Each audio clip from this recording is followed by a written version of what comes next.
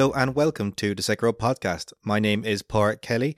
You can find me on Twitter, Facebook and Instagram at The Second Row. That is 2ND, not the word second. And this podcast is available on all podcasting apps from SoundCloud, Spotify, Acast, Google Podcasts and iTunes.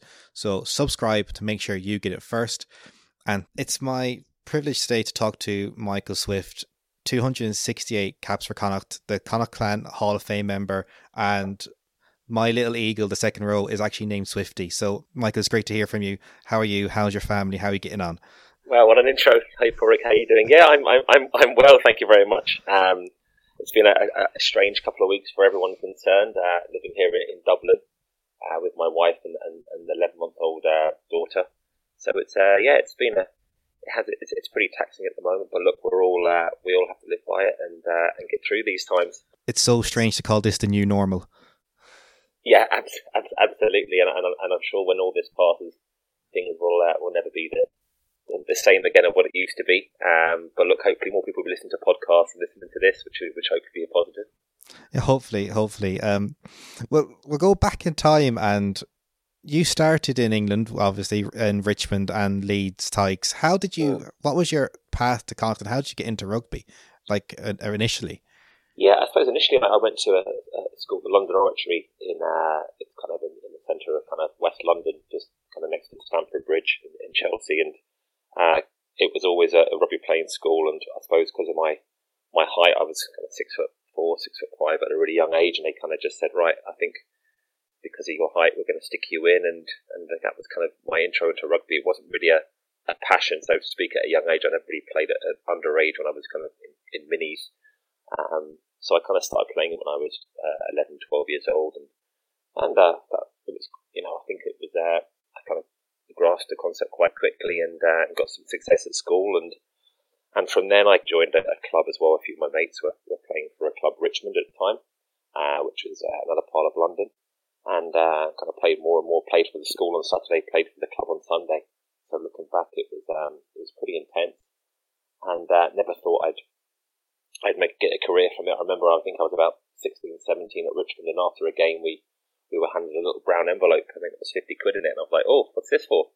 And that was my kind of introduction to professional rugby, maybe. And it was a bit strange at the time. As I said, I only played rugby for the fun of it, but it was the same time when Richmond, I'm not sure if you remember, got this huge investment from an investor called Ashley Levitt, and Richmond were kind of like a team that was kind of mid-table in the championship, which would be the division below the Premiership at the time, and all of a sudden it was multi millions of pounds worth being pumped into the club, and that's kind of how I kind of got into professional rugby. Played for Richmond for a couple of years whilst still doing a degree in Loughborough, and then managed to kind of play about 15-20 games for them in the Premiership. And then unfortunately the team went bust after I was offered my first professional contract and then moved to Leeds. But my connection to Ireland, my parents are both Irish, so I kind of, underage, I played for England, and I played for kind of Ireland as well, underage. So that was my kind of connection, and my coach at the time in Richmond, John Kingston, knew my parents were Irish, knew of the connection. And when Richmond went bust, he moved to Galwegians for the 99-2000 season, and then a year later invited me to come over after my year in Leeds, which I thoroughly enjoyed playing under the ex-Welsh international Phil Davis, and that was my kind of introduction to Irish rugby and Galwegians. So that was my first contract. I signed for Galwegians. That was my kind of professional contract, if you can believe that, and kind of Connacht kind of topped my contract up in my first year. It's amazing because in Irish rugby anyway, you're there for the start of the Celtic Cup, the Pro 12. You've seen the full evolution of rugby in Ireland from the days where the AIL would have been almost the highlight of the rugby game to now the professional game. Yes. What was it like to see that change over all those years?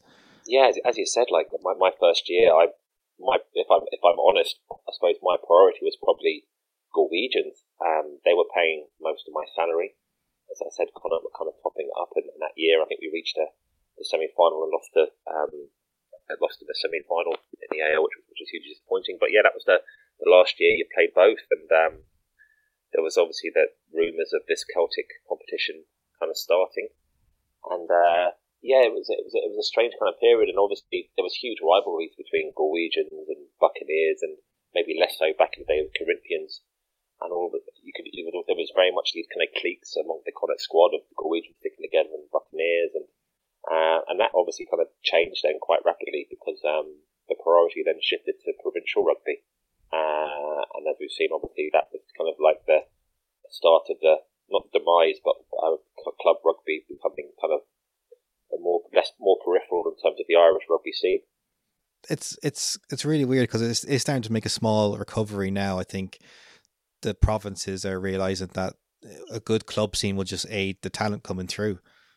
Absolutely. I think, Connacht are a really good illustration of what a really kind of strong AIL can bring, and we've seen some players over the last few years that have really kind of flourished in Connacht scenes. You look at Craig Ronaldson, and I know Niadi Loken is playing club rugby as well, Matt Healy as well. So I think Connacht were I suppose given the limited resources available, traditionally have always looked at the AIL as a source for potential player acquisitions, and it's, as you said, I think it's become more and more important, and long may it continue. When you're in with Connacht, you've played under 4 very different coaches. I think that's safe to say. Yeah. From Steph Nell, Bradley, Elwood, and Pat Lamb. What's that like going from coach to coach, and what did those guys bring? What did each of those guys bring individually that united the team together? Yeah, I suppose if we go back to my early years, the first couple of years under Steph now, I remember the first training session. I think about 15 players turned up for pre-season, and I'd come from even though it was semi-professional in Leeds type, it was very much a professional entity. And again, coming over to Ireland, I kind of, if I'm honest, I did doubt my move after the first kind of week or two, because it was very kind of ad hoc. Steph now was kind of brought in quite last minute, and I think he kind of ruled the roost with fear really being the main kind of guiding principle of his tenure, coming from a South African mentality. And you can ask the guys, back in the day, like some Merv Murphy and Eric Elwood and players like that, it was very much, look, I want to see what kind of man you were, was his kind of mantra. In the first couple of weeks, we literally battered the crap out of each other day in, day out, because I think he realised as well quite early on that we had a limited kind of player ability in the squad, and we had to be the fittest, and we also had to be probably the hardest as well, and that came through in training. But that kind of passed, and then obviously Michael Bradley came on, and he was there for a good amount of years, and I suppose that was I almost see my time in Connacht as probably an evolution of kind of 3 kind of squads, so to speak. And in those early years, we were building quite a really strong team. And looking back, some of the players we did have, it coincided with the time when when Connacht was threatened with disbandment and becoming a development province. And looking back, there was a really strong squad forming, and it's just a shame that we weren't allowed the time to build a really strong culture. And I remember in 03, players were kind of looking over their shoulder, and obviously with good reason, because our livelihoods were threatened. The likes of Colin Rigney and Johnny O'Connor moving on, and Damien Brown. It was strange times. And then obviously then Brad had his tenure, and I think it was about time that Eric came on board, and I think that kind of raised the level raised our game to a new level, coming with new players as well. And I think during that time as well, under Eric, and then maybe formally with Brad's, the likes of Sean Cronin coming in, and Mike McCarthy obviously, and John Kari and Keatley, some really, really strong names. And if we're honest with ourselves, we probably kind of under-delivered during those years as well, because looking back, we put together some really strong performances and could really test the elite of European rugby. But it just, I suppose it's been a case for Connacht over the years. The consistency levels just weren't there, and maybe that was reflected in the squad size we had in squad depth. And then maybe moving on to Pat Lamb. Obviously, what he brought was a lot more belief and structure, and kind of all working towards the same hymn sheet in terms of what was the mission, what was the vision for Connacht Rugby. And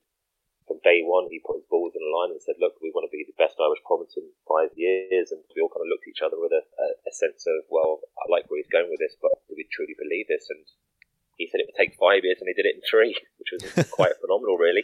It's a shame. It's a shame they didn't do it a couple of years after I retired. They only waited a year, which was a strange one for me to take. But obviously, I was delighted for the guys and felt like I kind of played some kind of part in that success. I bet. I was going to go back to you talk about 2003 and the marches and the threat of Connacht Rugby closing.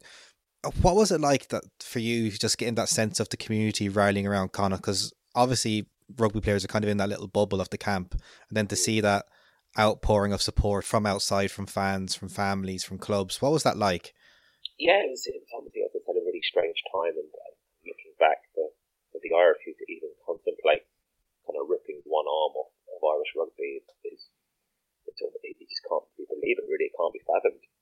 But it was very, very close, and what I heard was it really came down to a couple of decisions very, very late on that to reverse the decision. And as I said, it just doesn't. To look back now, to think that could have potentially have happened is absolutely shocking. But I remember we all marched to Lansdowne Road, the players as well, and back then, look, it was a completely different kind of picture in terms of supporters and the average attendance. I'm not sure what it was, but I could almost name every person in the crowd at Connacht matches back then. So it was a very, very personal time for us and the supporters. As I said, everyone knew someone who was there. It was very, very close knit because the support base was obviously a lot smaller than it is now. And looking back, it was a really strange time when you're trying to, you compare it to a team like Munster who built their foundations on homegrown players and building that culture from within and from the ground up. When Connacht basically had to lose half their players and within good reason, because players were worried about their future and livelihoods. I remember we had a meeting in a Radisson hotel when all this was going on, and we were kind of trying to plan for the year after, and I think it really hit home when the players who weren't staying for the next year were asked to leave the room, and kind of half of them got up and walked out, and it was like, wow, okay, this is reality here. And it was almost a case of like we had to start again, really, because the players and the limited success that we had built up was kind of vanished, really, and we had to begin again.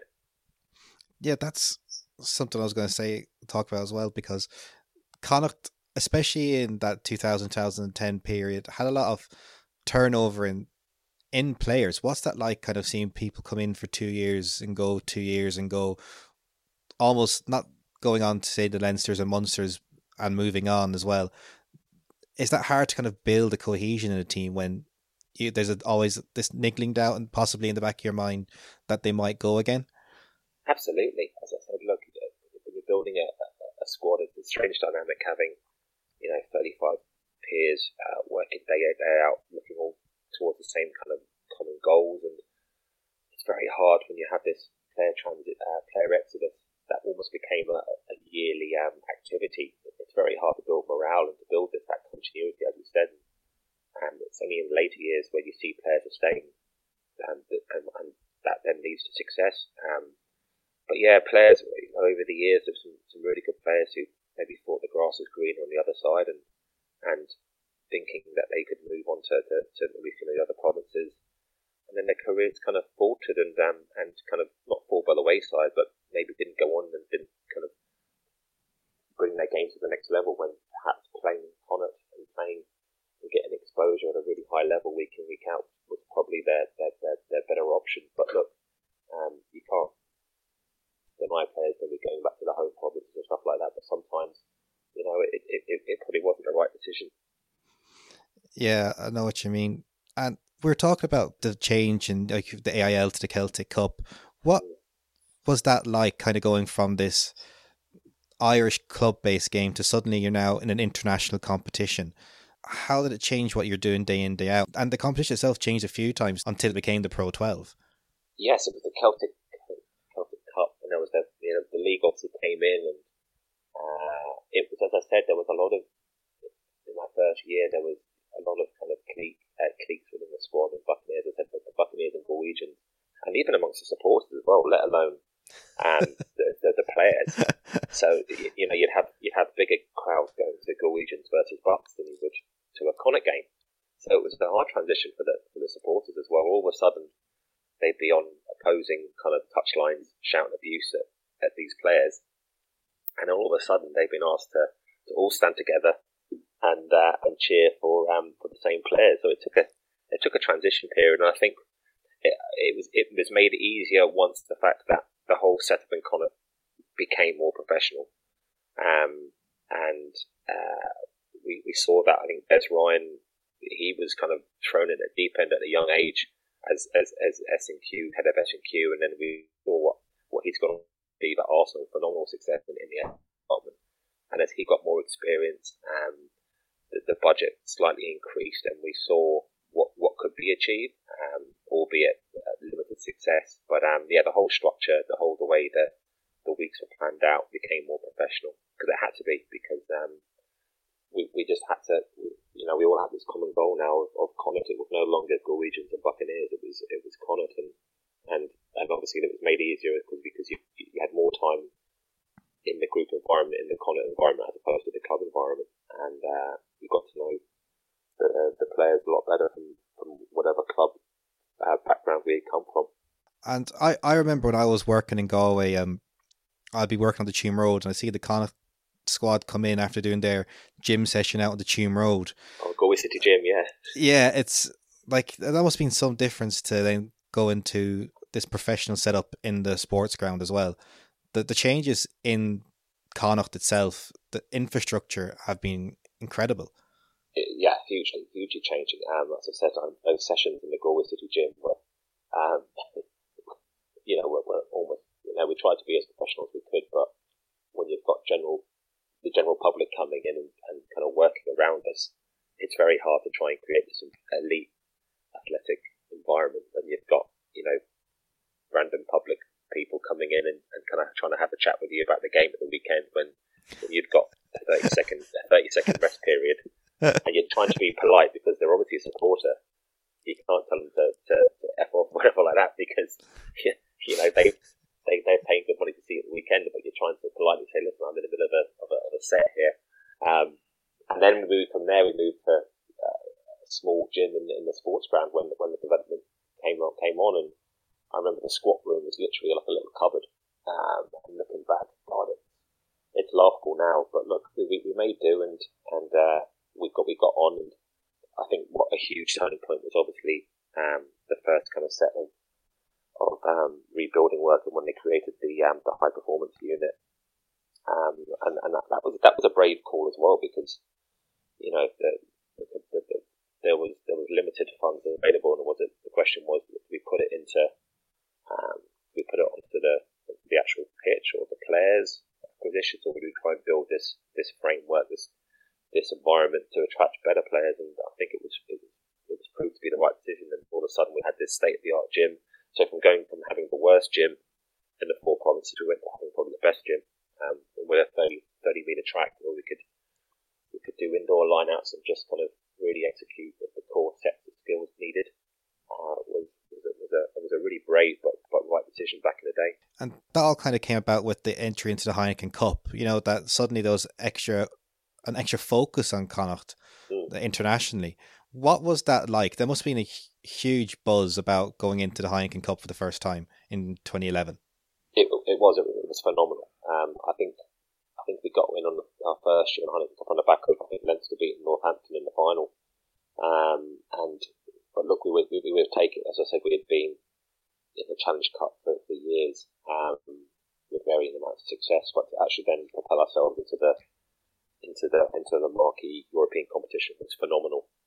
And I was thankful that I personally that I got to experience that, and I think it just raised the profile of Connacht Rugby to the next level. And that first year in the Heineken Cup was just a fantastic achievement.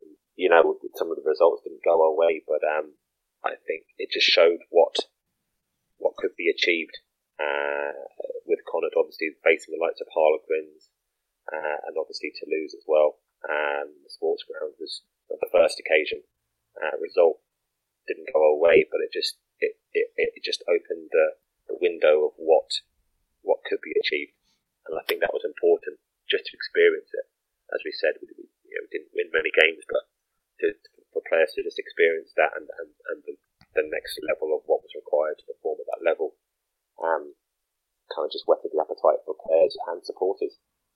Like, I'll never forget that Toulouse game, that first Heineken Cup match in Galway. It genuinely felt like something had changed in Connacht Rugby, because the special stand was put up so Michael D. Higgins could come and watch. It was just an unreal occasion.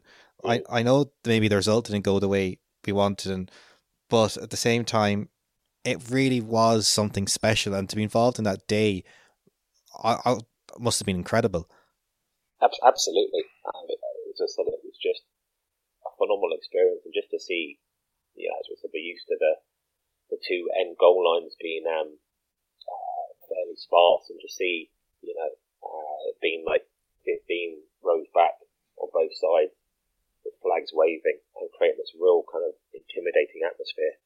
As I said, it was just, and I'm sure the marketing department and sales departments were realising, wow, we need to be experiencing this week in, week out, because it did also show, importantly, that if the games were of a high enough level, there was an appetite within the province of Connacht to attend these games, and it showed that we could attract 8,000 plus for these massive games, and it was phenomenal, really. And then beating Harlequins in the rain, at 9-8, I can't really remember, but those kind of nights, now that the rain was pouring down, and to experience something like that, just set us up nicely, I think, for the next couple of years.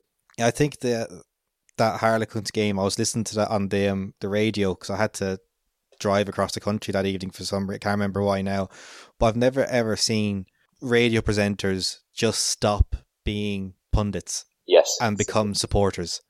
Yeah. Like, I'll never forget Keith Wood going, just hold on to the ball, just hold on to the ball. It was such a surreal thing to see, that everyone realised this was going to happen, that last 10 minutes, that we're going to win. Yeah, absolutely. And we kind of, I think that came on the back of a really bad losing streak for us. I think that was documented in the documentary as well at the time, all these kind of games, and we were so close, and it was just the release of the valve. And I think we just kind of said, look, those last 10 minutes we were defending our hearts out, and we said, look, we have to turn this around, and this is the moment. And that victory will live long in the memory, really. I think that one, and if we go forward a year to 2013, that match against Toulouse, again, a game I didn't see. I think I've told this story a million times. I woke up from a broken leg surgery, listening to Rob Murphy at Galway Bay commentating the last 5 minutes of that game. And I was like, is this actually happening? Am I actually hearing this? Yeah. What a day, and what an occasion to be involved in. Yeah, it was phenomenal, and it was obviously that was Pat's first year, and we had kind of mixed results, but the seeds had been sown, and we had seen glimpses of what we could be achieved. And on that day, everything just kind of clicked, and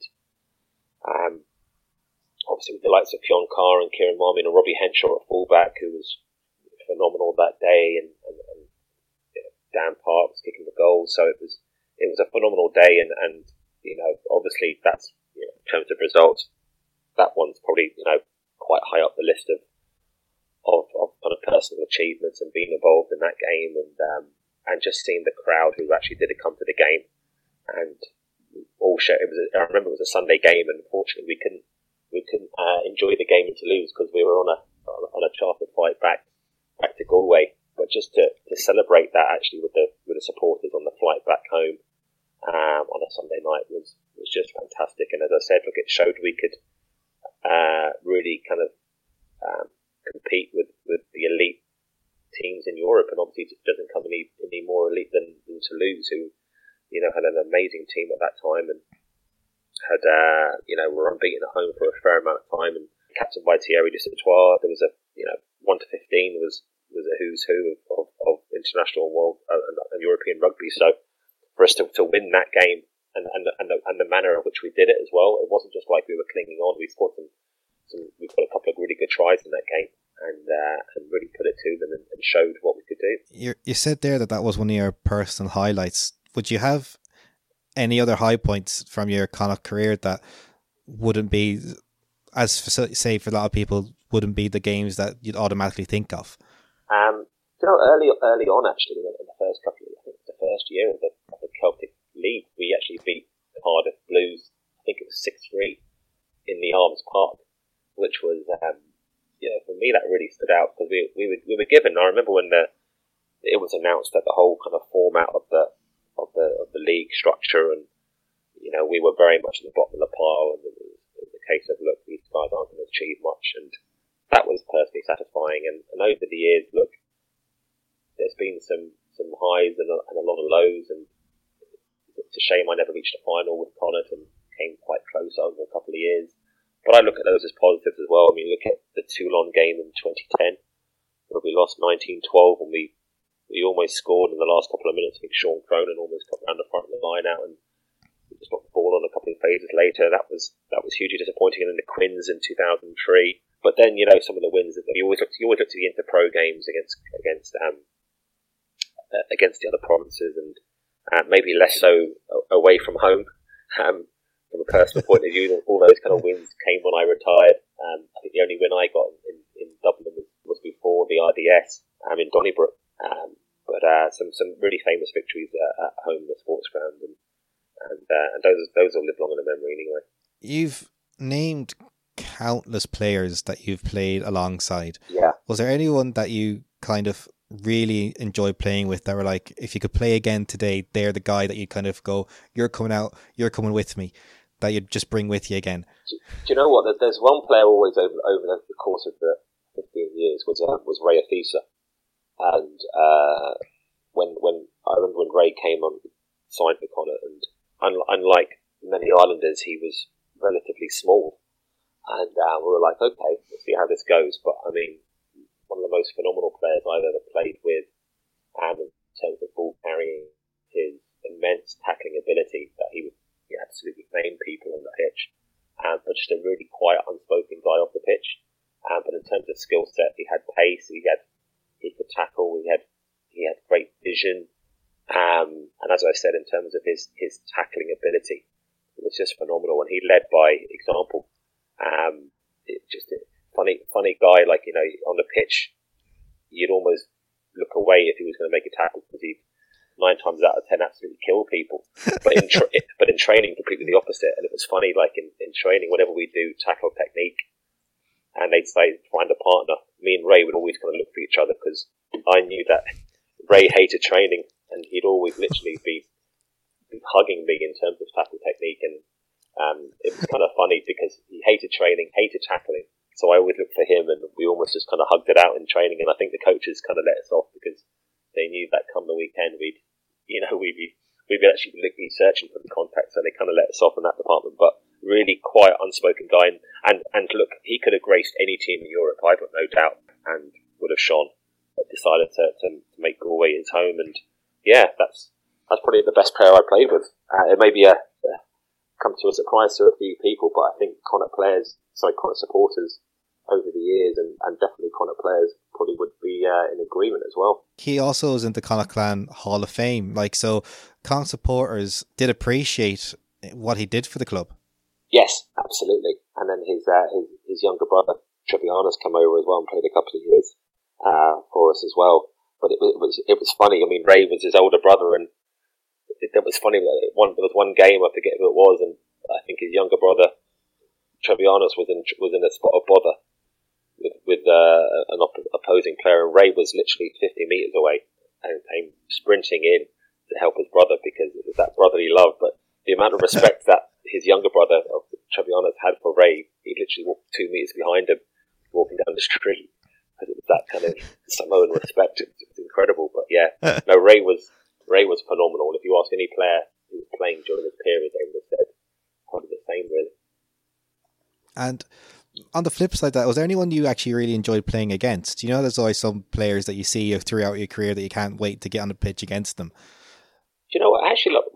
I loved playing against Leinster, I have to say, and I almost loved the banter as well that came with it. And there was Spencer and Shane Jennings. I always enjoyed that because you'd know from the first minute that he'd be in your ear and giving you some banter. But it was almost a bit of tongue in cheek sometimes, and it was.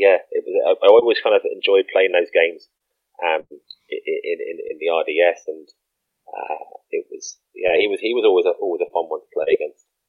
Less so months that they seem to take it a bit more seriously on the pitch.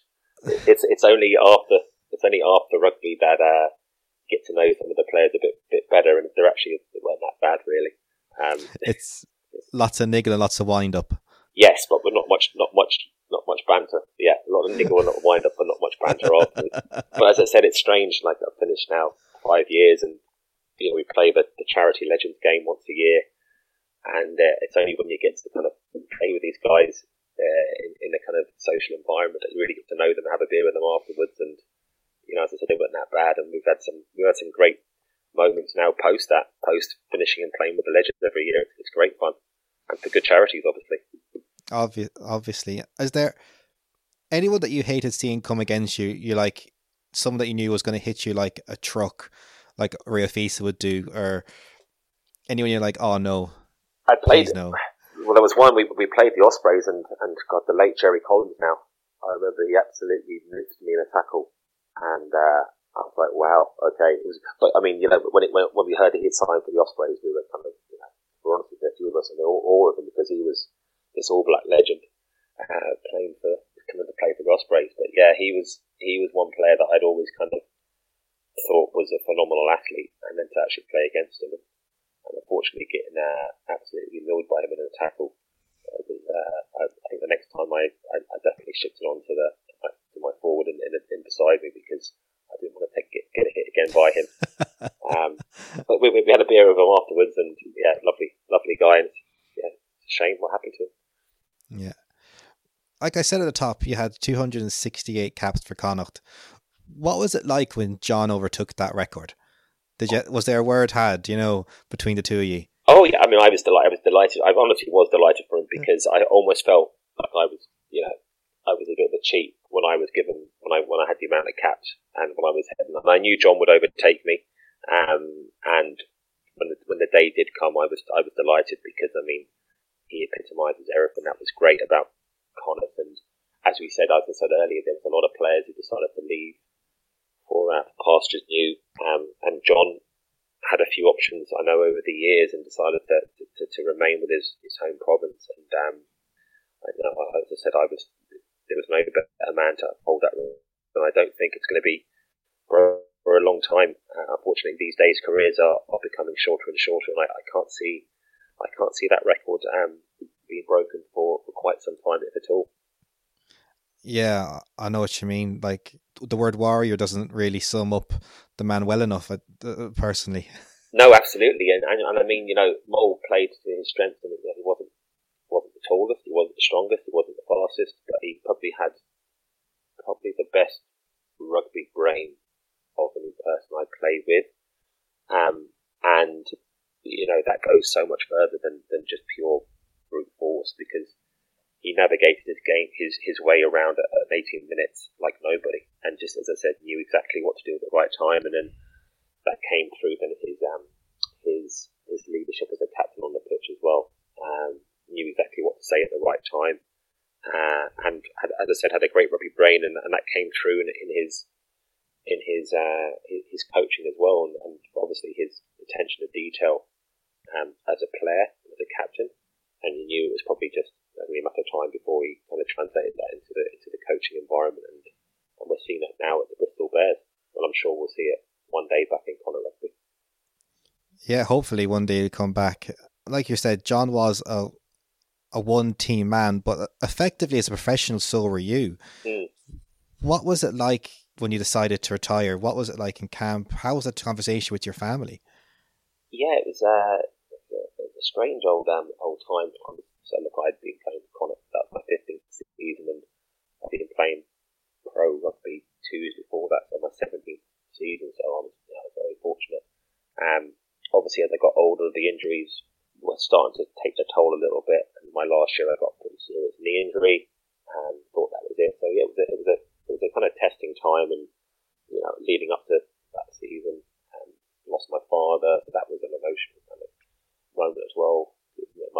year, and I knew I was struggling, and then I thought to myself, look, I'm quite happy here to call it a day in my last year. I obviously, my fiance then Jill, we were getting married in June 2015 as well, which I was delighted about, and kind of creating something new in Dublin. And I was just happy to bow out then at that stage, and I had it my goal to play one last game, and if I'm honest with myself, I think I came on for the last 15 minutes against Ospreys in the last game of the regular season, and there's no way I should have been training. And Pat Lamb was very honest with me, and he said, look, I know you're dying to play in this game, but I'm not going to select you unless you can train that week, and if you're fit enough, because it's a big game for us. And I literally strapped my knee up as much as I could every day, and kind of almost lied. I think what I did lie to the physio of how bad it was, because I was selfish. I wanted to get that last game, and I got those last 15 minutes, and it felt like 15 hours. But for me, it was. But I almost scored. I actually tripped up, which was unhappy about. But no, that was wonderful, and just to bow out in the sports ground, and my mum was in the crowd as well, and my wife Jill. So I was delighted with that, and to finish on my own terms. So many players now just don't have that option these days, you know. So I was delighted. Like I was there that day. It was actually a really emotional day because you retired and Dan McFarland left that year as well. Yes, like it was an emotional day even for fans.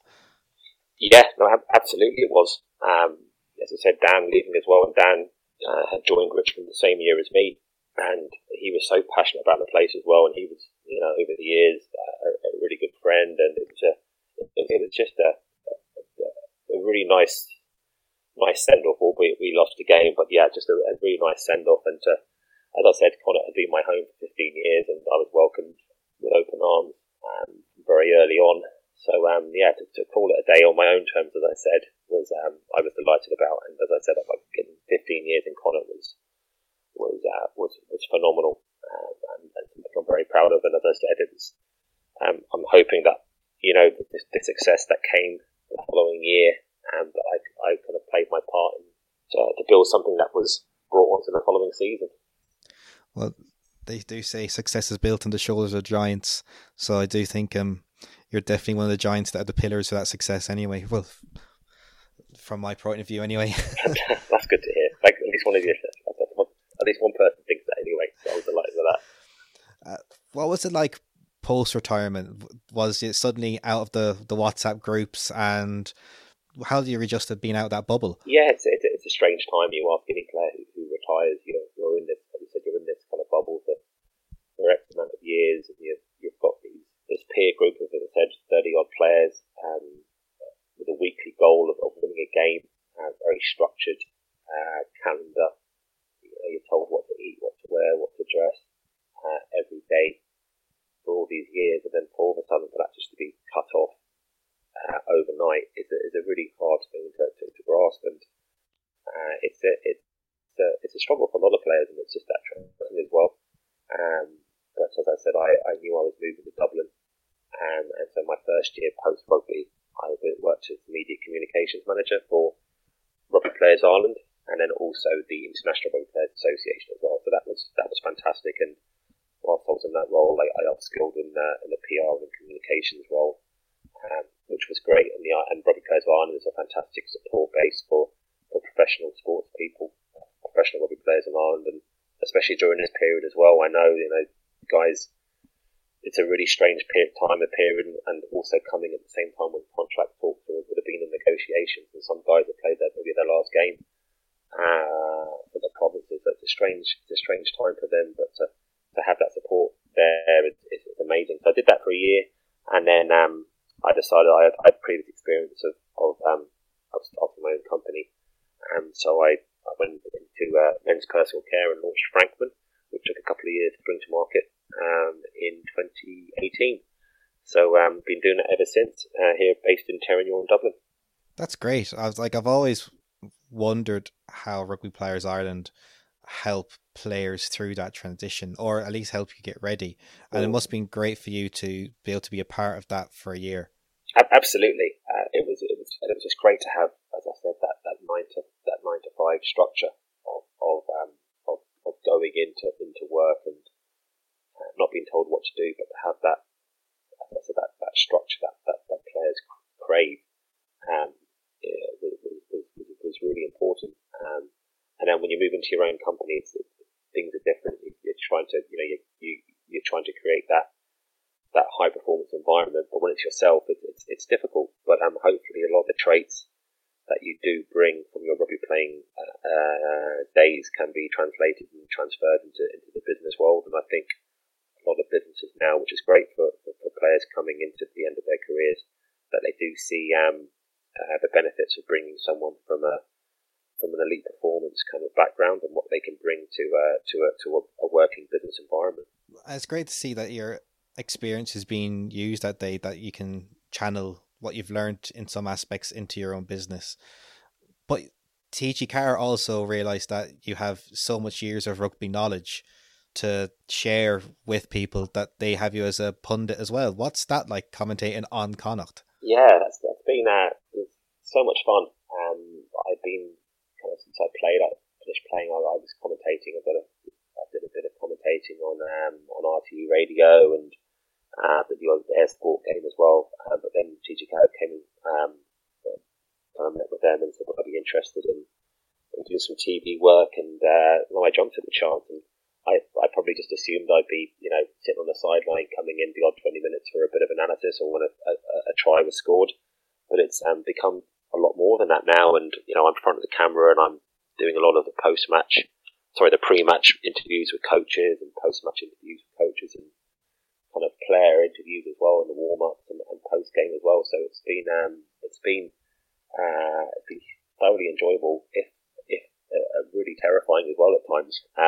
It's a strange kind of when you're being in front of the camera and having to talk to this little camera in front of you and having all these things to remember and having producers in your ear. It's a completely different kind of skill set than just kicking a rugby ball around for a bit. But thoroughly enjoyable, and I think the reason why they bring in players like myself and Marcus Horan is that I think in this day and age players are so well drilled in what they can and can't say, and they almost become just robotic in their answers. And I think if an ex-colleague or an ex-player is interviewing them, maybe they can open up a little bit more and relax. I think we're seeing that as well, which is great. But no, it's been thoroughly enjoyable. As I said, the post-match interviews on the pitch, man of the matches have been challenging. You try and basically not to ask the same question to each player, which is difficult when they keep rolling in and out.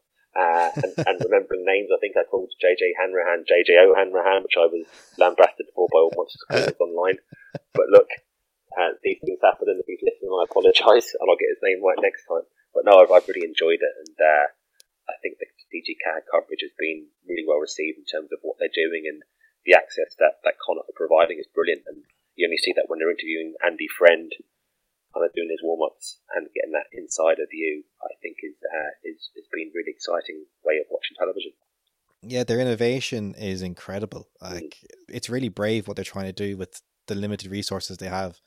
Absolutely, and then I think even when you're invited into the dressing rooms to hear the referee speak to the front five before a game, we would have always been used to that, but maybe a supporter watching or a rugby fan on TV would never have known that even happened. So to even hear what they're looking out for pre-game, supporters can kind of take that on board and then maybe understand the reasoning behind decisions on the pitch, which I think is hugely exciting, and hopefully it can go further and what we can do. But obviously it depends on access from the comms side of the provinces. But so far, Connacht have been really well receiving. They see the benefits from it, from maybe expanding their own kind of profile as well. Yeah, my big thing is the better you know the people that are playing, the more people can get behind them. It's more than just players. You see the personal, and you see a bit more detail, and suddenly they're more relatable, and you can get more invested. Absolutely, and as I said, players don't go out to make mistakes, and some of the social abuse now that you see for players is disgusting, really. And as you said, if you can just try and humanise it to a small degree, maybe these keyboard warriors won't be as hard, as quick to judge post game. I was going to ask, do you find yourself being that bit, I don't want to use harsher on Connacht because you used to play with them? Like, do you have that expectation of better or more? Yes, I'm probably I probably am harsh. I suppose when I'm commentating for, if Connacht are playing against a team from a different country, then I think it's fine to be maybe pro more Connacht than you would be, maybe a little bit more towards them, so to speak. Then if another Irish team are playing against Connacht, then obviously you need to be as completely unbiased as you can within reason. And so maybe I've taken that maybe to the other extreme on some occasions and maybe been too harsh. But look, I like what Andy Friend's doing with Connacht right now, and I think they're moving in the right direction. I think there was obviously that blip of a season when Kieran Keane came on board. It just wasn't a good fit, both culturally and both on the pitch as well. But I think since Andy Friend's come on board, and my interactions with him have been really positive, and I think he's taken the team along with Nigel and Jimmy in the right direction. He really does seem like a great guy, and I think the Connacht's problem this year has been something that you talked about earlier on, is that consistency, and especially in away form. So that'll be next season's, I'd say, big building block or thing to change for them. Yeah, I think, and that's sorry, I forgot to mention as well, Pete Wilkins, who I think is doing a really good job in defence. I think when I listen to him talk, he talks a lot of sense. His clarity in his key communication points, I think, is really, really, really positive. I think from Connor's point of view, I think that the patterns and play that they're trying to produce on the pitch are really exciting to watch. I would like to maybe see, I think they have a lot of ball carriers in their forwards, and I think it would be nice to maybe see maybe a bulkier back row player being brought into the squad next year. I'm talking about someone like a George Naupu when he was on the best form possible for Connacht, just someone who can get over the gain line in a static ball position, maybe. I think because of that, sometimes their ball carriers, because they literally don't have the bulk, they're moving into the right position, but their bulk is maybe just not getting them over to those gain lines that they probably require. What flows from that is that the backs are getting the ball, the defence is maybe not as push as they might like them to be. And because I think we have some really exciting backs now in the Connacht squad, but I'd just like to see a little bit more go forward ball, and hopefully, as I said, I think in the second row department, in the front five, I think we're really well equipped, and I've never seen, coming from the second row, and I've never seen positions being better filled. The likes of Quinn, Alton Deland, Gavin Thornbury, Killian Gallo. There's just a phenomenal amount of skill there. But as I said, in the back row, I think there's some fantastic, talented ball carriers there, ball players. I just maybe like to see, a big bruising 18, 19 stone, 6'3" kind of carrier. But look, they cost money these days, so we'll have to wait and see. They do indeed. Michael, I'm going to let you go. That has been incredible. Thank you very much for taking the time out of your day to have a chat with me. No problem. My pleasure. I really enjoyed it. And honestly, thank you again, Michael. That was a great interview. Great to hear from you. I hope you and your family are safe, and to everyone listening, stay safe. Keep up the good work with isolating. I'll be back on Friday with Usheen for another episode of The Lockdown, and next Monday I'll have another interview. So until then, chat later, and once again, stay safe.